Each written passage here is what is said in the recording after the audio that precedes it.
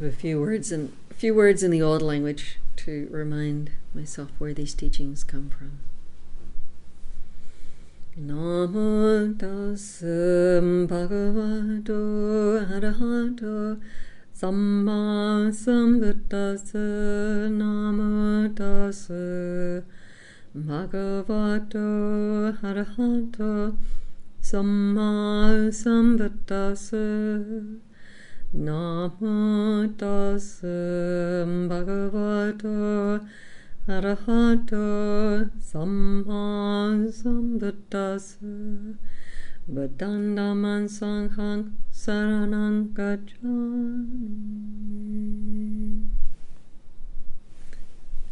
You flicked it already? Yes. Oh, okay. So,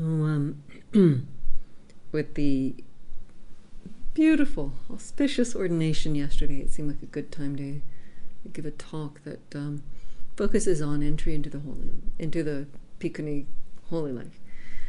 And the first thing I want to say is just flat out word of encouragement. I actually found 5 precepts difficult to keep, which I don't even want to explain, but I just did.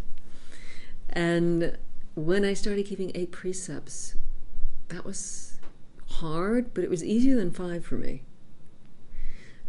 Because the keeping of virtue had a whole different focus, this virtue was a vehicle for a whole other way of being. And I kept 8 precepts in my home for 6 months at one time. And I would do it periodically, and it just really helped a lot. And then, of course, when I joined my monastery, I kept 8 precepts for about a year and a half before I got novice ordination. 10 precepts was tough. But it was easier than 8 precepts.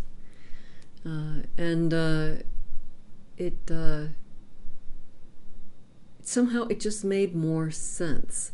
Like the Buddha said,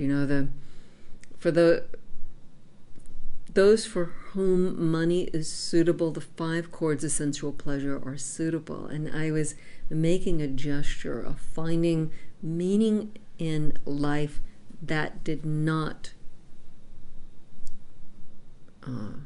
look to 5 chords of sensual pleasure as an ideal, but as something to let go. So the ending of the handling of money was good. And there are a lot of times that things were quite awkward at 8 precepts. So many times things were awkward at 10 precepts. Generally, however, overall, the 10 precept form was much easier than the 8 precept form. It just made more sense. And, people had me pretty scared about the whole thing about keeping all these precepts. It's a bhikkhuni. 311, that's quite a jump. So much easier than 10 precepts. It was so much easier. Finally, it all made sense. It's like it clicked into the holy life. It's like having been trying to ride a bicycle with the gears in between. And finally now the gears have caught and it's working. And yes, so much easier. And of course, in moments it can be weird and awkward, but as a lifestyle, as a way of being, as a way of living, it makes sense. It has a place that it fits. The image that came to my mind soon after my higher ordination, either that day or within days, was that it was as though I had been trying to live hopping on one foot as a 10 preceptor, and now I had both feet. And before, as an 8 preceptor too, I kind of felt like I was doing this at the discretion, the pleasure, the mercy of the person who gave me all those precepts. And now there was no one person who kind of had my holy life in his care, and could give it or take it at his pleasure. This had to do with me and the Sangha. It had to do with me and the Buddha. And it just felt like a so much more grounded, stable way to live the holy life. So that was the first word of encouragement I wanted to make. And now, exhortation. There could be a temptation when a new bhikkhuni comes in, where you have one or two bhikkhunis who have been managing the place, running the place. I'm told that etymology of the word Lord is the person whose bread one eats. I don't know if you've heard that. The word Lord meaning the person whose bread one eats. So that's why you would have like the Lord of the manor, the Lord of the family, or the God Lord. But thinking also in terms of, within family structures, there would be kind of a patriarch who would be the lord of this clan or family, because he's the one whose bread everybody's eating. Well, even though as bhikkhunis we're all kind of having an equal voice, we don't have this, as bhikkhus and bhikkhunis don't, in the way I see the life encouraged in Vinaya and the way it's lived that I appreciate most, it's not a strict hierarchy where, this one tells all these others what they have to do, and then they have to do it. That's not the format that I see given in the Vinaya, not the format I see working best in bhikkhus and bhikkhunis communities. However, there are the bhikkhunis whose bread everyone else is eating. The ones who got the infrastructure together. The money didn't just jump itself into the donation boxes because all these little dollar bills said, and checks said, I just want to be in a bhikkhuni donation box. I'm just going to leap myself in there. There was groundwork. There were conversations. There was so much that happened where person by person, moment to moment, day to day, the way certain bhikkhuni leaders lived their lives caused so much inspiration among lay people that they started moving heaven and earth, which is what it basically takes, to create infrastructure. The creation of infrastructure is miraculous. It's amazing. It's astonishing. I'm still pretty darn proud of myself that I've got a rental. I think it's pretty darn phenomenal.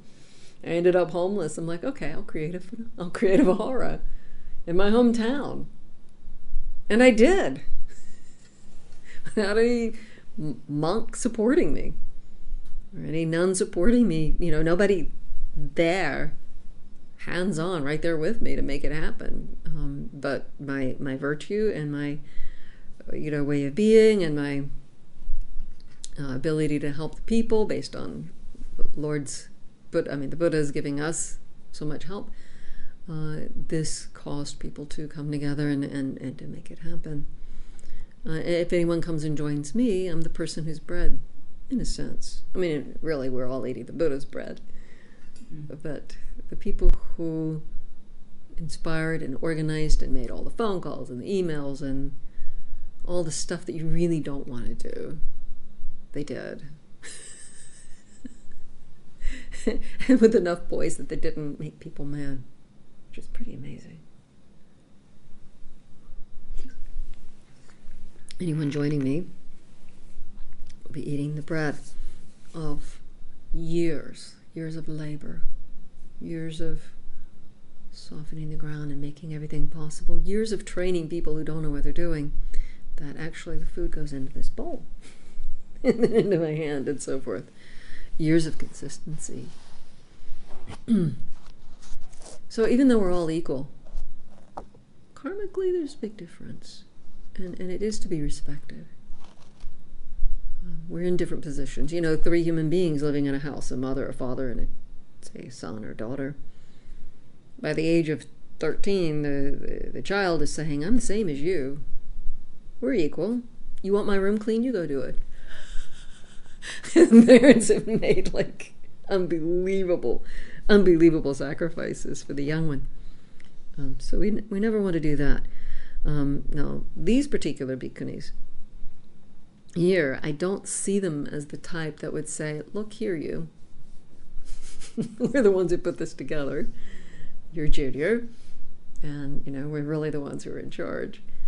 I don't see them as doing that. I might, but I don't share all of their good qualities.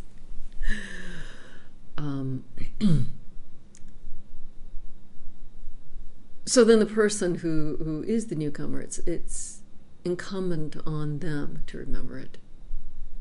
Because they're not going to be told from the top again and again and again. Okay, though we're equal, still we're the ones with the background, the experience, and the years of labor. We're still the ones holding your head above water. They won't say it. So it's incumbent on the new person to see it themselves and rein themselves in, so that it doesn't become a burden of the people who are the leaders to try to communicate it. How do we convey this? And how do we, make it work? They shouldn't have to. The new person needs to understand. They need to know. And that said, the leaders aren't perfect.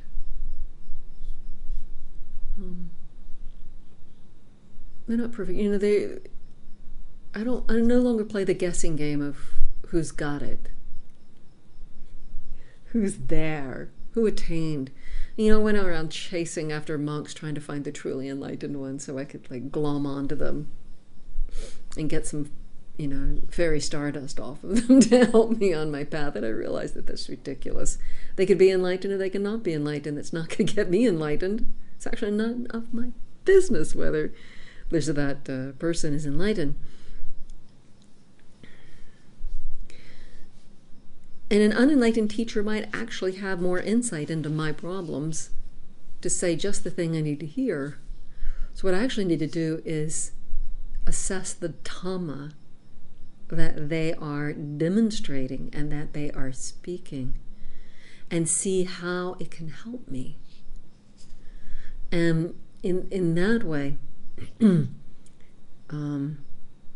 benefit from a person, from the wisdom of a person, whether it's complete wisdom or completely incomplete, or rather incomplete wisdom.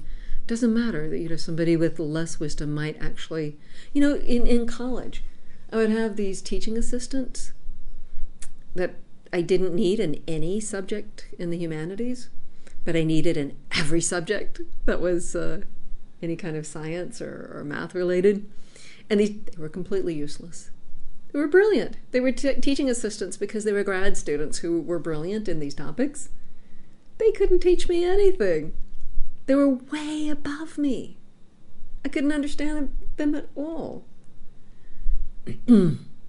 So, first we want to give up the guessing game of who's enlightened and who's not enlightened. And then we want to respect our fellows as though they're enlightened. For one thing, their teaching quality is to be found in our own experience as we apply the teachings, not based on who they are, but on how can we use their teachings. Some teaching assistants who are not so far out there are going to be helpful.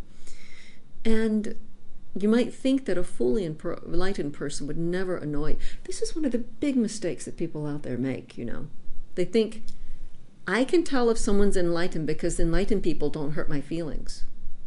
Wrong. So the canon has these amazing stories, especially the commentaries have these amazing stories of fully enlightened people who really irritated the heck out of fellow samanas. Do you know some of these stories? Have you heard them? Yes? No? Well,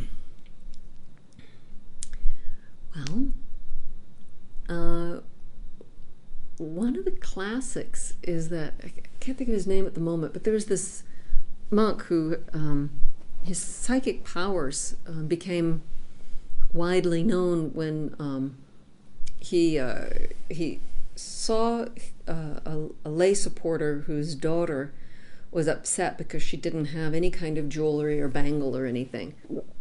So he told her to create a little tiara out of flowers And then by his psychic power, he turned the flowers into gold, and went his way, not thinking anything about it. And then eventually the whole family ended up in prison because the king thought that they must have stolen something that was better than anything in his harem, in the jewelry of his harem. So that's kind of an example of an enlightened one not having a lot of practical sense of like cause and effect of what will happen socially. And then he went to when he learned his family was in, his people that he'd helped were in prison, he went to the king and he said, good king, have you heard anything about such and such family? Yeah, they must have been thieves, put them in prison. He said, king, could you think of any other reason that this family might have had such a tiara? And when he said that, he turned every object in the room into gold. Every single object. So the king and all his courtiers saw this, and he said, yes, Venerable Sir, I can think of another reason. So then he released the family. Then the whole world knew this monk was very special. So they started donating massive quantities of things to this monk. And then the monastery got overrun with rats because they had such a massive quantity of honey, such a massive quantity of ghee. Like, he didn't see that by doing this psychic feat to the king, there could be consequences, like the social stuff. He's like up here, the social stuff's down there, and he's not getting it.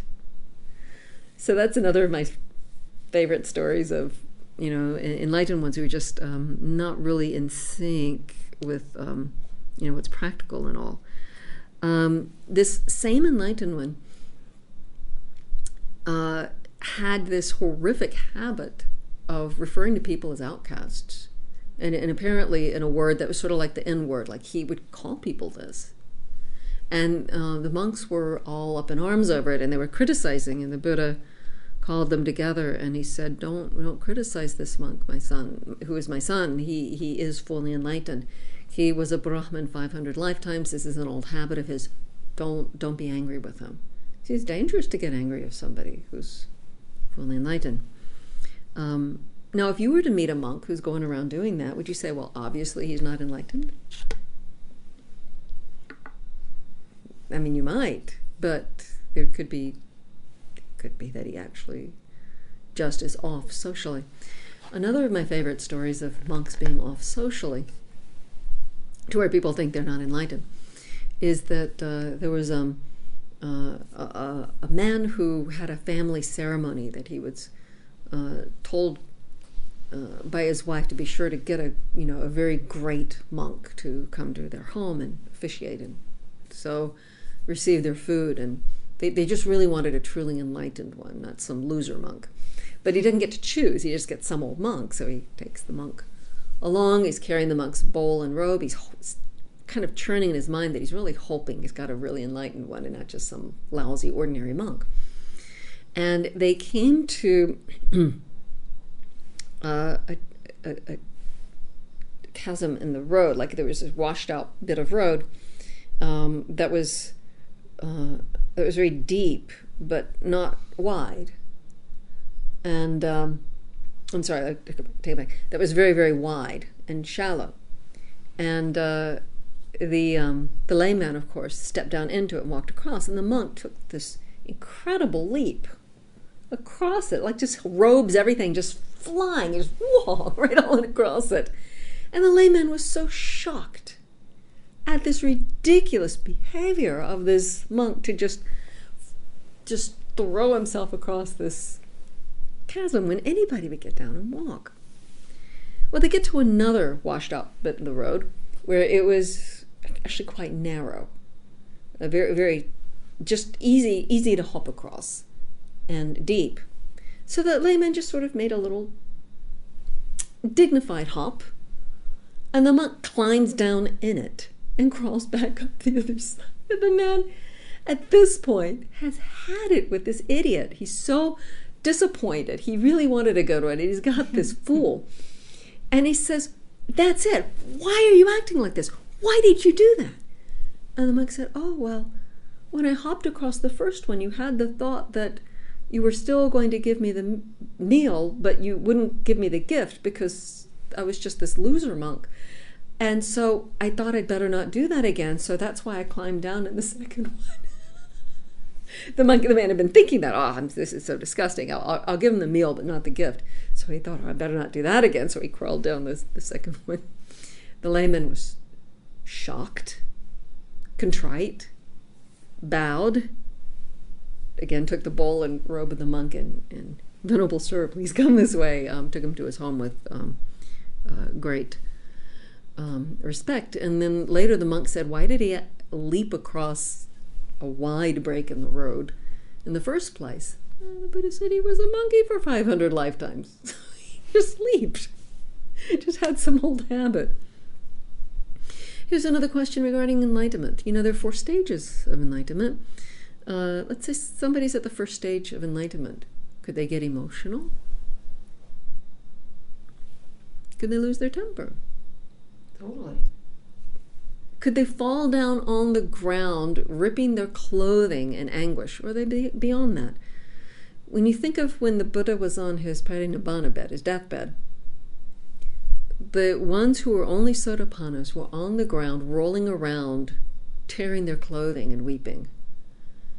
So under the right provocations, that is possible for a sotapanna, according to scripture. Under the right conditions, they could still lose it. So the Buddha warned repeatedly and quite clearly, be very, very careful not to judge one's fellow samanas. You really just don't know. There was one who was very undignified looking. He was a dwarf. He had a beard. He was very short, bent over. And the people would go and kind of bop on his head and pull his beard. The monks would. The Buddhist, don't do this. He's fully enlightened. Don't do this. But people make funny judgments, Another hazard is that, a monastic could be just really showing that they're not fully enlightened. I mean, you could see it so clearly. You could make your judgments, and the next day they might be, because the holy life actually works. The Dhamma is powerful and real, and it truly works.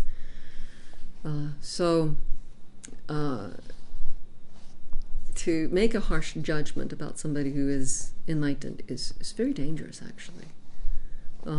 Commentary gives the story of the Bhikkhuni who saw that as this group of Bhikkhunis were circling a stupa, that one of them had hawked up spit in a really nasty way.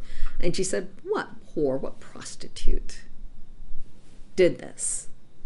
Well, it actually was an enlightened Bhikkhuni that she was mocking.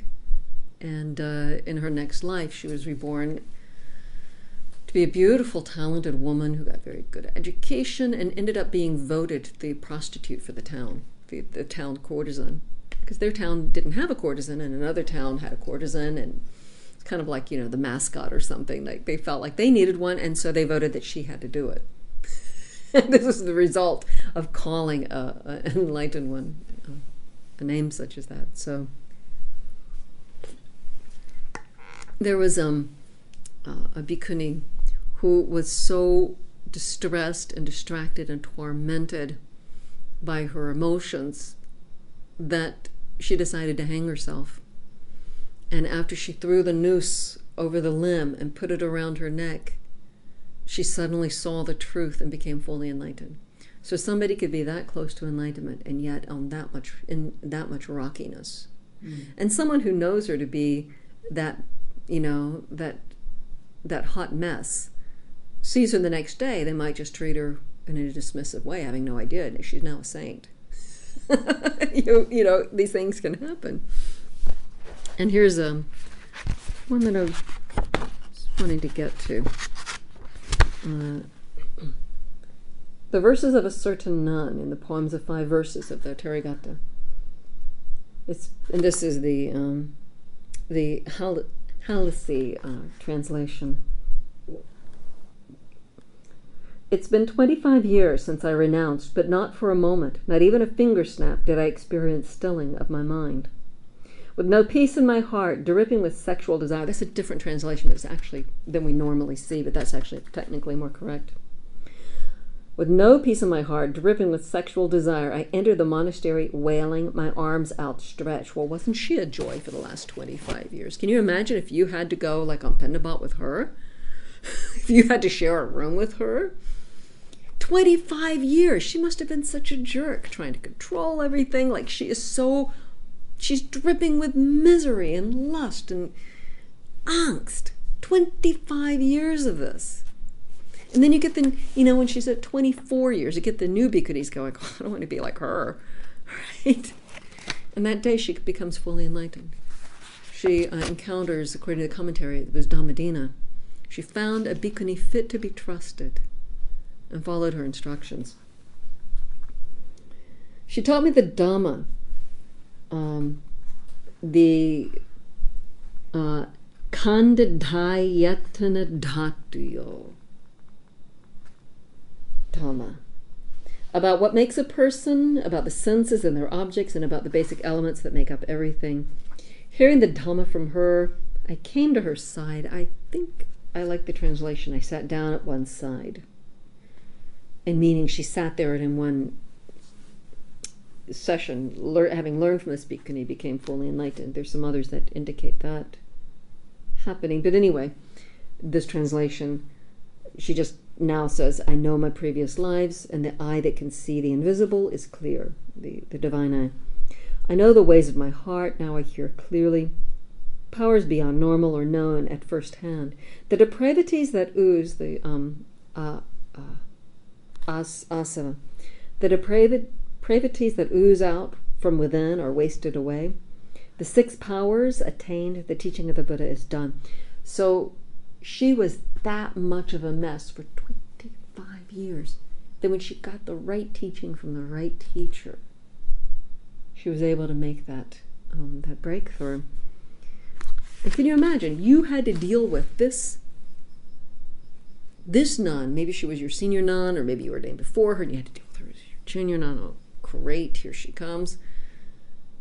And then the next day, she's changed. If you treat her the same way, it might be a mistake. Better just be respectful and assume everybody's on their path. They're doing their best.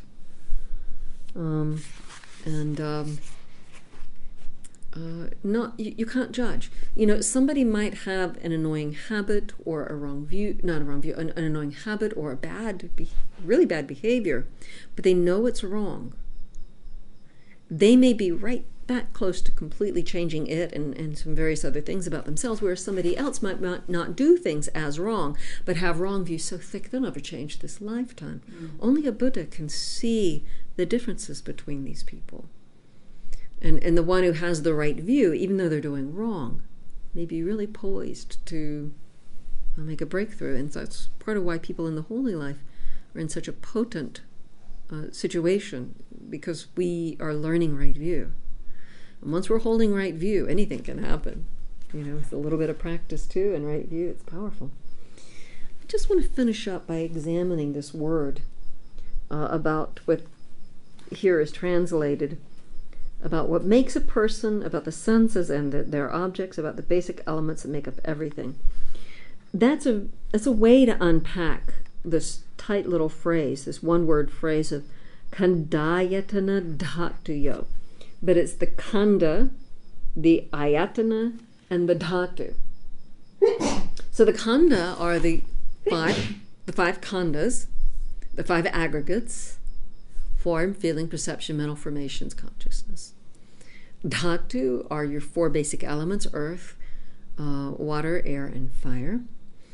And that was the Dhatu. And the Ayatana are the 12 sense bases, the 6 inner sense bases, eye, ear, nose, tongue, body, mind, and the 6 outer sense bases of form, of sight, sounds, taste, smells, tangibles, and mental objects.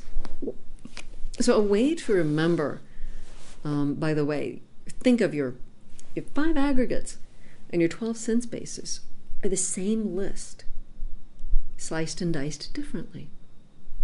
So you can think of the 5 aggregates as like your hand. Your thumb is the body the form part, and the four fingers are the mental parts. So you have the rupa, the bodily or physical aspect, and then the four mental: vedana, feeling, sanya, perception, sankhara, mental or karma formations, vijnana, consciousness. So like that.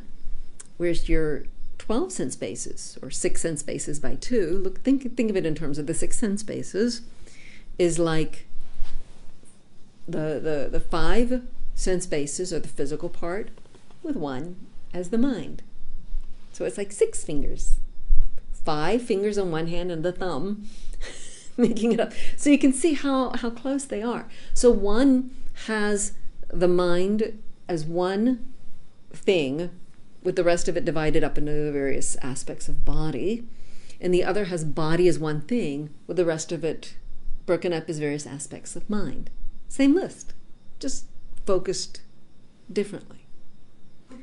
And then you have the dhatu, which is the physical reality of the earthy experience of your physical reality, the watery experience of your physical reality, the fiery experience of your physical reality, and the air and movement experience of physicality.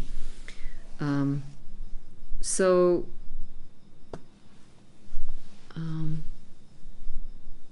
she taught this Bhikkhuni the 5 aggregates, 6 or 12 sense bases, and the 4 elements. So she's teaching her how to look at body and mind, to see the reality and not grab the bait of all these pleasures of body, but to see what's really here and what's really going on.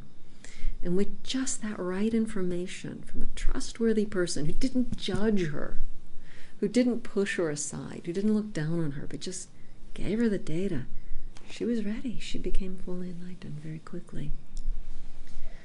So I hope my exhortation tonight has been useful. I hope it sort of made sense as a coherent piece. And with that, I come to a close. Thank you. Handamayang tamakataya satu karang katamase. Sadhu, sadhu, sadhu, anumodami. Good. Thank you for listening. To learn how you can support the teachers and Dharma Seed, please visit dharmaseed.org/donate.